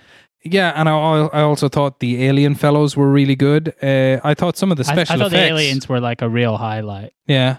I thought some of the special effects were very well done and have stood the test of time. But ultimately, yeah, I suppose it's like you were saying about The Last Duel. I mean, you just won't see this kind of stuff anymore. And like it is a really good idea for a movie. I do think that, to give credit where it's due. It's a really good punchy script. It feels sort of more like an American cousin of the Cornetto trilogy, maybe. That's high praise. I don't know if I would.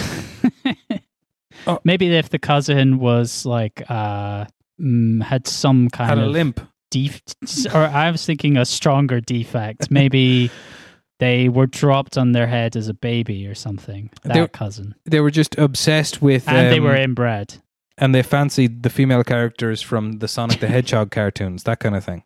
Yeah, exactly. Yeah, you're right. You're right that this is a film that won't get made again. A $45 million budget with these stars, with these people. I guess, some cast members were just coming up, but like Sigourney Weaver, Alan Rickman, Tim Allen, they were all very, very, very well known at the time. So, but it did make money, didn't it? It did, yeah. It made around $90 million. So it doubled its budget, which, in 1999, that's a strong result. That was a big win. Yeah. God, how far the industry has come. Like, make less than $1 billion and you're a fucking loser these days.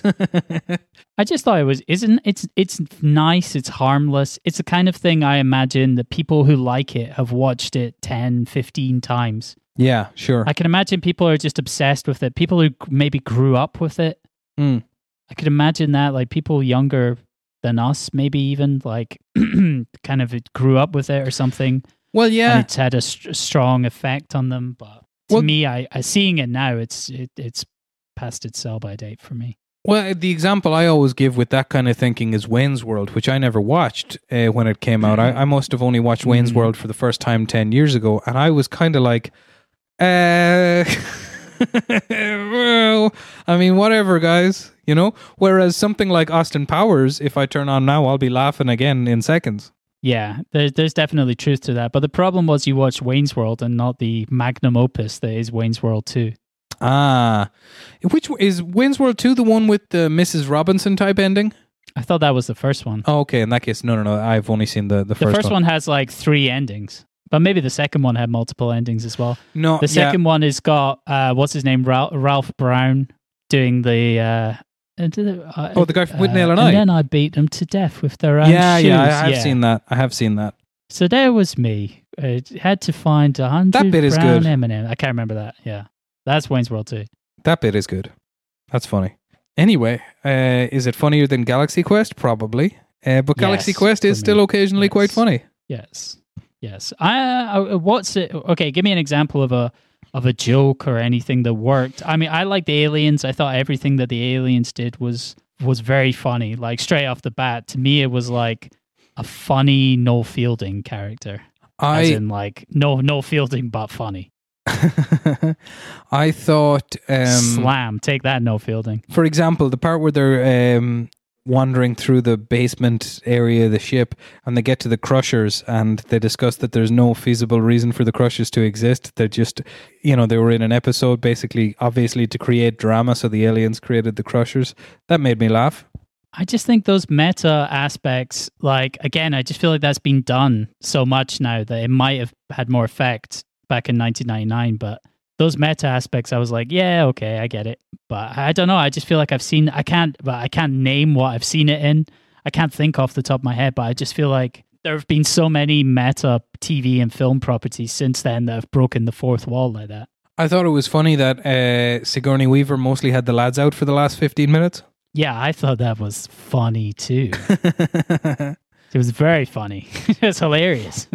I thought it was funny that Tim Allen kisses her at the end. Which was a payoff that didn't really have a build-up, in my opinion. That's just what you're supposed to do in 1999. Yeah, I suppose, He's like, obviously, I'm getting in here. Obviously, I'm Tim Allen. Cut to 15 years and Sigourney Weaver's character is being interviewed by Vanity Fair. That was fine in 1999. That was all okay. This originally was a Harold Ramis project. That's right. Ramis wanted lady killer Alec Baldwin for the lead role. But old Baldwin turned it down, and then Ramis dropped out when Tim Allen was cast. But supposedly the Harold Ramis version was supposed to be more like Spaceballs tonally. So I guess it was going to be even more meta, yeah, and more parody than it ended up being. Maybe it took itself a bit more seriously overall, because there's a lot of affection in this. So in charge, you know, it's like Spinal Tap or Hot Fuzz in that regard. Because it's kind of like, it also has a lot of affection for the thing it's parodying, clearly. I remember reading an interview with Patrick Stewart where he said the first time he heard about this TV show, he was like, Red Dwarf, what's that? Are they just, how dare they? They're like taking the piss out of Star Trek. Like, that's bang out of order. But when he watched it, he was like, oh no, I see, like, they have real reverence, like they have love for the for this original product. I guess Galaxy Quest is kind of similar in that it definitely does hold Star Trek in quite high regard. I have to say now, I'm looking at the poster for it, and it's got one of the worst movie posters I've ever seen. I think a lot of posters of that time period. I remember when Galaxy Quest came out, that was just the year that I started university, so I watched a ton of films because I used to be able to go for like almost nothing. And I think Galaxy Quest poster was one that I saw and immediately said, yeah, this is not for me. Because it looks like a kid's film from the poster. It does, yeah. But it's also got this... It's not a good look. It's also got this speech thing coming out of the ship, and it says, "Are we there yet?" Well, that's quality. Yeah, not good. Not good. Okay, we talk about these cast? Yeah, I think so. I think we should get into it. So we had Tim Allen as Jason Naismith, who played Commander Peter Quincy Taggart, the commander of the NSEA Protector and main character of the series. Yeah, Tim Allen. What a calling card to have. On October 2nd, 1978, Allen was arrested in the Kalamazoo Battle Creek International Airport for possession of over 650 grams of cocaine. Yeah. What's that in your suitcase there, Mr. Allen?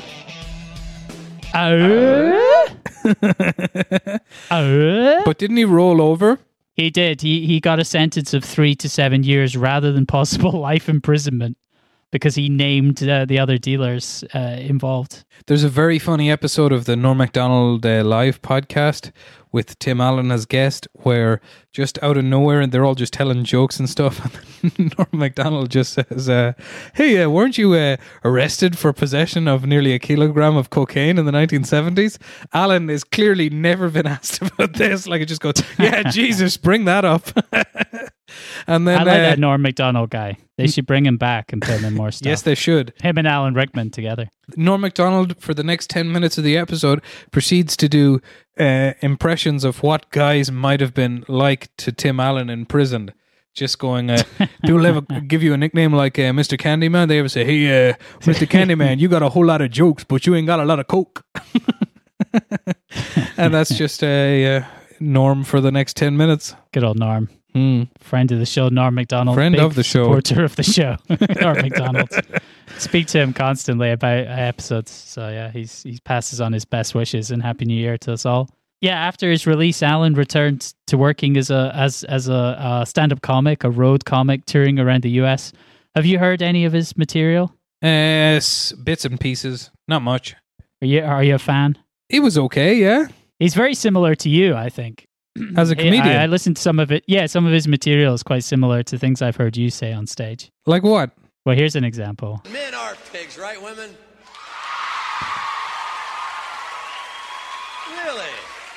Really? Just too damn bad we own everything, isn't it? Yeah, I like that. I'm kidding.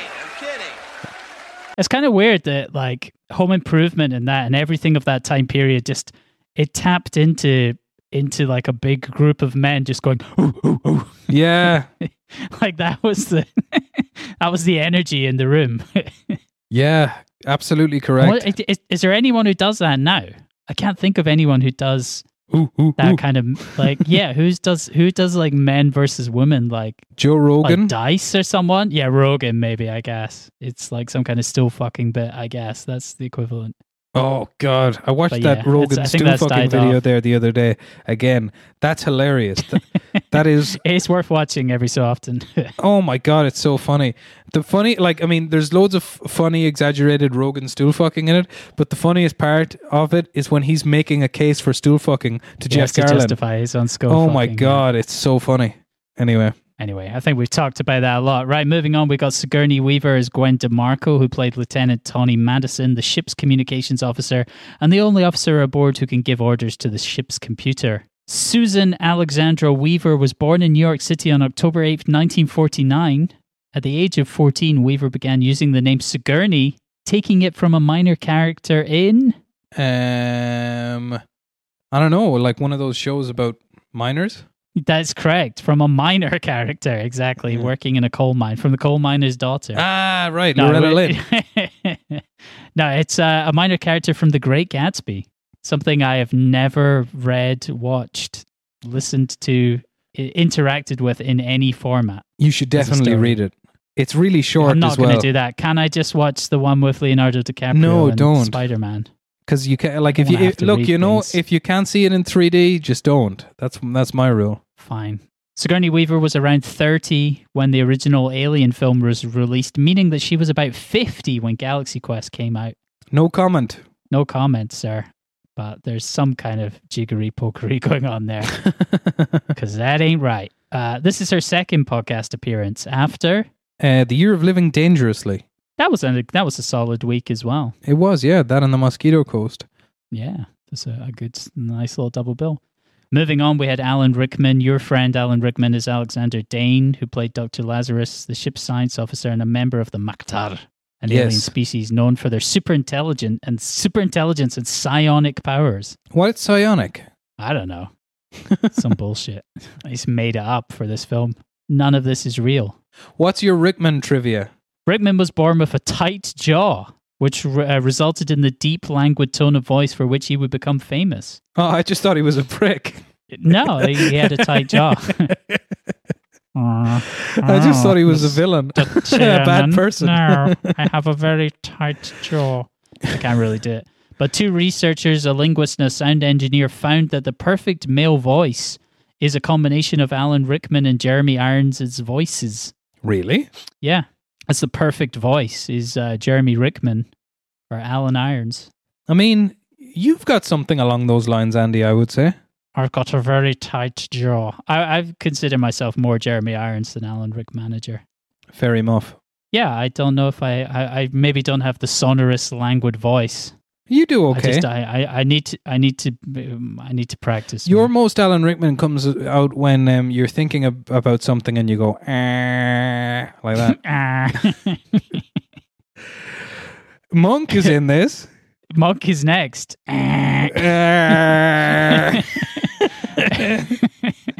Monk Monk played Fred Kwan, who played. Wait, Monk played Fred Kwan, who played Tech Sergeant Chen. I can actually go another level. Tony Shull, who played Monk, who played Fred Kwan, who played Tech Sergeant Chen, the ship's chief engineer. You know, the thing is, I've never seen one episode of Monk. It's just so seared into popular culture that I know him as Monk. I think I watched about 10 minutes once, and I said he's a detective man, right? And he's got some kind of Asperger's or something. He's got something. And that wasn't for you? No, I like my detectives normal and my Asperger's. I keep them separated. No ass in my burgers. No, please. I like my detectives alcoholics. That's where I'll take an alcoholic detective, please. Monk's performance is based on friend of the show and Thai hotel wardrobe belt wanker David Carradine, who allegedly frequently acted while under the influence of drugs in the show Kung Fu. Yeah, there we go. So he's supposed to be on drugs in this. It doesn't really come across. That at all. It's just he's just weird. There's a part at the end where it turns out he's an alien in disguise, and I for a second went, "Oh, he was an alien in disguise. That's why he's been so weird." Turns he was made of chimps. Oh, that's a Simpsons reference. Yes. There we go. I guess he's supposed to be like a sort of SoCal surfer hippie vibe. I just thought he was like slow. Yeah, it was odd. I think it's mainly down to his casting. Yeah, well, originally he auditioned for Sam Rockwell's role. Old Sammy Rocks played Guy Fleegman, the cast handler at conventions, who also played a red shirt in a single episode, simply referred to as crewman number 6. In the revival at the end of the film, he gains a part as security chief Rock Ingersoll. At high school, Sam Rockwell was in the same improv troupe as comedians Margaret Cho and Aisha Tyler. Nice. That's it for your Sam Rockwell trivia. That's enough. We talked about him before. Mm-hmm. He is who he is. Did you ever watch that YouTube video link I sent of the Sundance thing? No, I haven't watched it, where Sam Rockwell was an asshole. It's in the show notes. Yeah, it's in the show notes of the previous episodes. I'll check that out. Whichever episode that was. What was the Sam Rockwell? What film was he? Oh, yeah, Matchstick Man. Matchstick Man, yes. Show notes of Matchstick Man. Next up was Daryl Mitchell as Tommy Weber, who played Lieutenant Laredo, a precocious child pilot. Daryl Mitchell is the adult version of him. I was not familiar with Daryl Mitchell at all, and I was wondering why I'd never heard of him. And the reason is that on November 10th, 2001, Mitchell was paralyzed from the waist down after a motorcycle crash in South Carolina. Oi. He woke up 5 days later in the hospital, and he got full support from his family and friends, including Denzel Washington and Chris Tucker, to continue his career. So he's still now acting? In a wheelchair. Yeah, he's in a wheelchair, so his roles and appearances have been pretty limited. And he also spends a lot of time as an activist for actors with disabilities. He's in Fear the Walking Dead. Yeah. It's weird to see someone like that going back to 2001 and just to see this reasonably major role in a film and just go like, who is this guy? Why have I never heard of him before? Yeah. It's kind of a strange experience. And then usually there's like some horrible tragedy has befallen them. Like a motorcycle accident. Although we don't Just know if like it was that. a tragedy. I don't think he had a good time overall, probably. No. I don't want to speak for the man, but I think it might have been quite tough. Anyway, next up was Enrico Colantoni as Mathazar, the leader of the Thermians. I thought he was great. The best person in this film, the best cast member. All of his choices, apparently he was the first alien cast, and then they built the rest of the performances around what he brought to the table. Oh my God. And I've just remembered there was something from what I've been watching this week, which I forgot to mention, which I'm going to, because he's in it, I'm just going to have to give a very quick shout out, and I might even... He's in 2 things you watched for... That's right, he's in Station 11, He's in Station 11. But I also watched this week A Beautiful Day in the Neighborhood, the Mr. Rogers film with Tom Hanks. And wow, I loved it. It was great. I cried a bunch. Oh, nice. Let's move on. Well, I just want to give Colantoni a shout out for his important roles on 2 of my favorite sci-fi TV shows, and Station 11 added to the list. He's in all the stuff I love. He was on Person of Interest as crime boss Carl Elias, and on Travelers as Vincent Ingram, aka Traveler 001. I've mentioned Travelers to you before, and I don't remember The big selling point is it's got Will off of Will and Grace. Ah, nice. You know it's a good sci-fi show when it's got Will off of Will and Grace on. Yes, you do. I genuinely like Travelers. I really liked it. It was a 3-season show. I think it was made by some sci-fi channel maybe, and then it moved to Netflix. And Netflix made, I think, maybe one season and then canceled it. And it's worth watching. I've mentioned many times before, but time travel is one of my favorite genres, and this is quite good. The character Vincent Ingram travels back to September the 11th, 2001. Oh, what happened then? So you get, I don't know, something, a bird strike or something. But 9/11 was Nothing a national much. tragedy. That's correct. Like falling off of a motorbike. Indeed. Full circle. I got nothing. I got nothing to say about Missy Pyle, who played Laliari. Me neither. Laliari, a Thermian and love interest for Fred. I mean, she's it's a very terrible good. name. She's fine. Which one? Her real name or the character name? Missy Pyle. Yeah, it's her real name, unfortunately. Yeah. I know, yeah. It's not great, is it?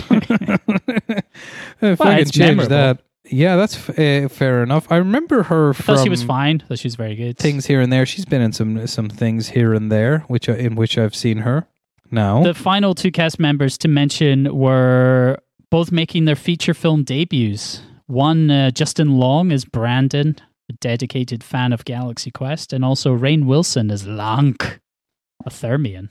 good old Rainn Wilson. Good old Rainy Wilson's. Well, first of all, Justin Long, during an episode of the podcast Armchair Expert with Dax Shepard, that's a rival podcast to this, Long revealed that he was the victim of a drugging and abduction during the filming of Youth in Revolt while in Michigan.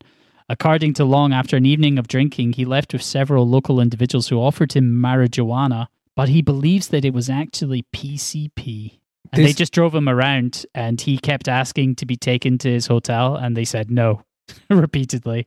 So then eventually he jumped out of the car and injured himself. This And, sounds suffered nerve terrifying damage. to me. It's not very good, is it? No, I've just in my travels around America, I have persistently found small town America to be a scary place. So this is just nightmare fodder for me. That story. That's exactly the kind of thing that I was always afraid of would happen to me. That well, when someone offers you some kind of marijuanas, just say no, kids. Exactly. That's it. You won't get PCP'd up. Rainn Wilson, from age 3 to 5, Wilson grew up with his father and stepmother in Nicaragua. Wilson and his family are members of the Baha'i faith. Are you familiar with Baha'i? Wilson has a podcast about it called the Baha'i Blogcast, which sponsors Call It Friendo. About what? About being Baha'i. There's a Baha'i podcast? Oh, yes, this is his odd religion. Baha'i 5. I mean, when I That's say what I would odd, I call mean it. just not Christianity, of course. Exactly. It's unorthodox because it's not Christianity. But it's like correct. one of those cocktail religions like the Rizza's into, isn't it? It is, but it's surprisingly low on cocktails. It's you're not allowed to drink, and I think homosexuality is outlawed. I think as is premarital sex. It's actually, at least in the Middle East where it's practiced, it's quite strict. Maybe I'm not sure what Rainn Wilson's version is like. I mean, when you look like Rainn much more Wilson, like The Office. when you look like Rainn Wilson, you are bound to be searching for reasons to not have sex. So you can put it on yourself as opposed to other people. Shots fired. Let's take that, Rainn Wilson. You've done nothing wrong, but we slammed you. I mean, I'm sorry, Rainn Wilson. I actually really like you in a lot of things. If you're listening, particularly the James Gunn film Super. Yeah, he's good in that. He's good in the Baha'i Blogcast. It's my favorite Baha'i podcast. Of all the Baha'i podcasts I listen to, that's the best one. Yeah, I'm going to drop all my Baha'i podcasts except for that one and just focus on it. I think we should. So I think that wraps up the cast. Are you ready to hear about the plot? Let's do plot. As quickly as possible, I say. Yes. Because I don't have my... Shall we do the Wikipedia, or would you... How about we just go through the plot ourselves? As we remember it. Yeah, as we remember it. Okay. So I remember nothing. I've got the Wikipedia synopsis in front of me. No, Well, let's see if you can. Yeah, let's see if we can remember. Fuck it. Let's put that away. I don't need to see any more of that. Let's see what Okay. we can do. So, and I'm not How going does it start? Okay, so they're at a convention for their Galaxy Quest show. Oh, And there's all these nerds that do, they look like real nerds, to be fair. That has the vibe of like Chasing Amy or something. Yes, actually. It good feels show. very Kevin Smithy. Or like a comedy show in Barcelona, that kind of thing. Shots fired again. Yeah, and then all the cast members, except for Tim Allen, are waiting backstage because he's late. That was perfectly timed. He's off having banter because, he was an egomaniac like William Shatner was apparently back in the Star Trek days. So presumably that's based on that. So is that just, you think that's just like directly making fun of William Shatner? For sure, yeah, because apparently there was a bit of resentment between William Shatner and the other cast members because he would just take all the good lines and plot points and stuff like that. Because, which was fine back then in his defense. Anyway, some of the people at the convention are just, really weird. And it turns out that they're actually aliens they're Thermians led by Mathazar, who's the guy from Station 11. Yeah. I'm not doing well with remembering names Enrico right now. Colantoni. That's good. Hey, you said the fact that you remembered Mathazar is impressive to me. Nice. I'm happy for that. Okay, so then basically they go their separate ways. They're kind of not impressed with Tim Allen's behavior. Alan Rickman particularly, who's not impressed. But then Tim Allen goes, Tim Allen overhears Allen goes home. Well, he overhears some mean guys in the bathroom saying mean stuff about him. Yes. Why are they at the convention then? Up. That's what I would say. But anyway, that's like that Simpsons thing of like, why did they come to our concert just to boo us, just to throw tomatoes? It's basically that. I would do that. I've been to stuff I don't like, I'm sure. Yeah. Then what happens? Oh, hold on. He goes home. He lives in like some kind of Troy McClure style house on the hill. Definitely. He looks like he should be sleeping with the fishes. And then he drinks a bunch in his underpants. Yeah. And then the Thermians show up and they're like, hey. He has a raging hangover. Yes. And then they put him into a limo when they give him a Coca-Cola. There's a funny gag where the lady's translator isn't working. After he showed his arse. Yes. He's shown his arse a few times. Get a bit of Alan arse in there. To them. And then the lady alien hasn't got her translator on, so she goes, which is quite funny. I think those are maybe some of the strongest gags is like, or parts that work quite well for me are when you get to hear the aliens' real voices and when they flicker to their real form. Yeah, no, it is. It's interesting. Very Douglas Adams. Yeah, definitely. Then he gets buggered off to the other side of the galaxy, but he doesn't realize it at the time. He thinks he's in some sort of a simulation where he has to trash talk this green alien, and he shoots a bunch of stuff at him, and essentially it seems like he's won. And then he gets shot back to Earth, at which point he realizes it's all real. What does he do at that point? Does he goes and hangs out with his friends? Well, he didn't have friends, so his castmates. Well, not hangs out with them. He runs back to them, and he has this communication device. And then he bumps into Justin Long, who he was mean to, and he switches communication device with him, having spiked Justin Long's communication device with PCP, and then runs and fentanyl. Then he runs off and he tells the guys, it's all real, and they're like, shut up. But then the Thermians come along. Why does he do that? Why does he go and tell his castmates that it's real? Is he telling them because he wants them to go with him back there? Yeah, I think so. So even straight away, he's like getting back, like, "Hey, you should," because then the Thermians turn up and say, like, "Hey, the guy the big evil green guy who's quite a good looking puppet that you fired on, Saris. He's not dead," and Saris, there you go, Sam Harris, he's still alive. Sam Harris is still out there. He's meditating. He's using the power of mindfulness to attack us, and he's not dead. So come and save us. From Islam, from space Islam. That's full Saris there. So Saris is actually a member of the Baha'i faith. Oy, and the Thermians are Wahhabi Islamists. Yes. Yes. Anyway, so then all the boys get transported across the galaxy in a weird water blob thing where they literally fly through space. So, that proves... Which is a fairly dodgy... That's probably one of the dodgiest visual effects. Yes, is that it's not good. Blobby stuff. It's not good, no. And then anyway, it turns out that Sam Harris is back on the warpath. He's not been completely defeated, and he's going to really kick some ass out of them. So then, hold on, they get He fires on them, and it damages the ship's power source, which is a some severe kind of thing. Sphere. Yeah, beryllium sphere. So they have to go down to this deserty mining type planet. I really enjoyed this new sequence sphere. Because it's like an episode of Star Trek. A sphere which just happens to be sitting there. It's got like Star Trek, something like Firefly or Pitch Black, but without the danger, really. But then the cuddly aliens that are in the mine turn out to be ferocious flesh-eating yokis.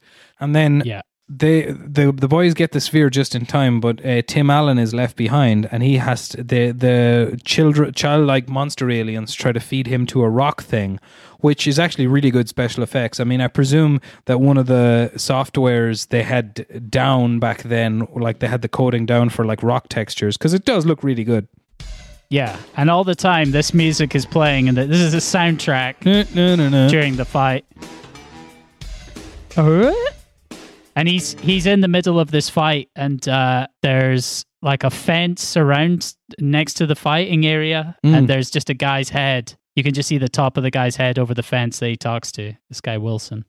That's full home improvement. That is some nice crisp. I had to bail on the reference because I was like, "Is this too much?" And also, Pamela Anderson is there before she got breast implants.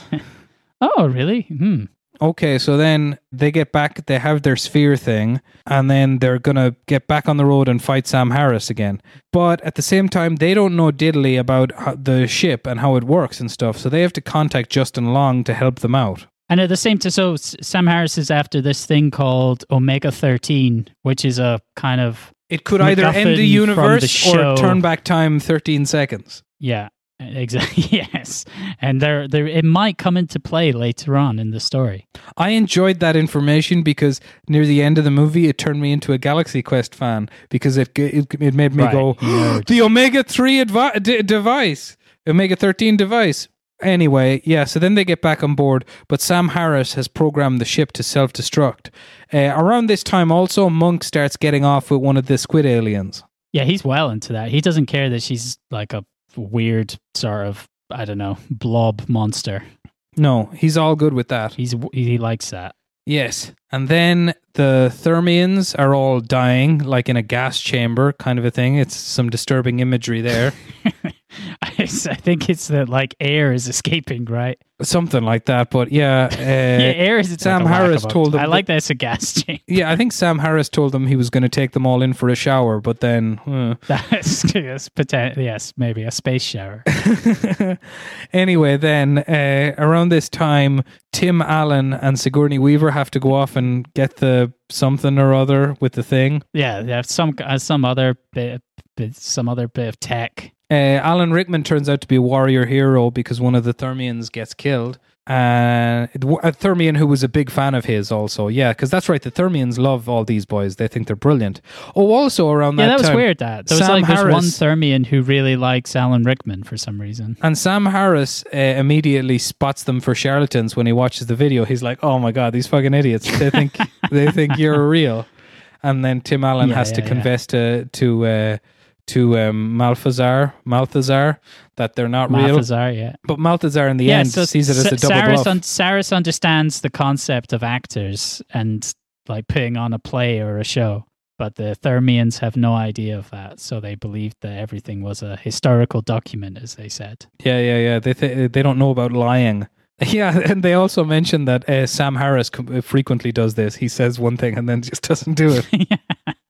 That stuff works. That's quite funny. Yeah, That they're so naive that they don't understand lying. They drag the ship through a magnetic minefield that has been conveniently set up earlier in the film, and then they destroy Sam Harris's ship that way. But then they're all headed back towards Earth. But then Monk comes on the bridge, but it's not Monk, it's Sam Harris, and he starts going on a murder rampage. At which point, Tim Allen uses the Omega-13 device, which puts them back exactly 13 seconds, and then they defeat Cyrus, and then they crash land into the convention, and he smooches Sigourney Weaver, and they bring back Galaxy Quest. The crash scene where they crash into the convention building is... I wonder if post 2001, if that would still look the same. It's pretty... I don't know, it's pretty hardcore for it's this gnarly enough. sort of family drama. Yeah, I think it was kind of shocking in a way. Apparently it was more gory in the R-rated version, like in the script. I don't know if I need to see that gore. I just think even more adult themes of like swearing and just a bit more. I don't know. Would they have? I don't know if it would work with more sort of sexy content. I don't think it's. Would that sexy do anything? content? Sexy content. Well, they do have a good because it is. They sex it It up. is funny the way Sigourney Weaver's character gets ripped in exactly the position that she's got the lads out, even though they were augmented lads. I understand. Yeah, and she was, as we mentioned already, around 50. Respect. Yes, respect. Apparently, she would wear her augmented boobies back to the hotel room and look at herself in the mirror. That's what she would say. Which is That's what also she said to herself. Which is also something like Mark Wahlberg says he got to keep the prosthetic penis from Boogie Nights and sometimes just wears it. He could have stopped 9/11 if he was wearing that. Yeah. If he'd been on the plane and he was wearing that fake penis. It'd all been over. Just in an airplane toilet going, No question. you are a superstar. No question. He would have stopped it.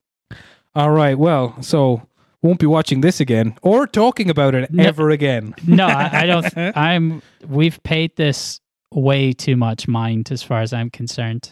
Agreed. I have nothing more to. I just. It's of its. Yeah. Final word on this film is very. This is it. That's it. Nothing else to there say. we go. We're said it done. All right. What's for the double bill toss, hombre?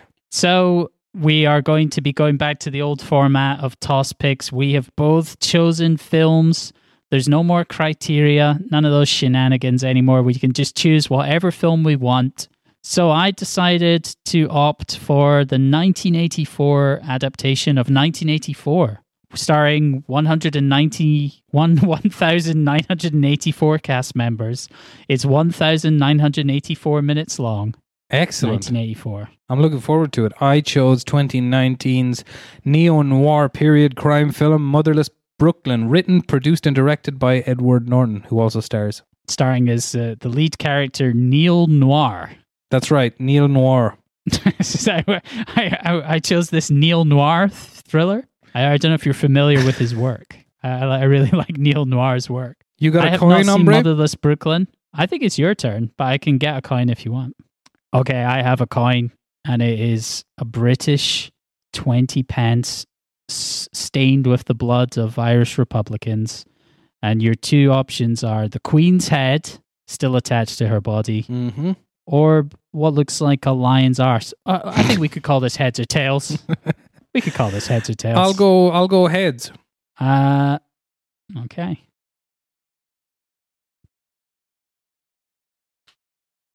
His heads. Yes.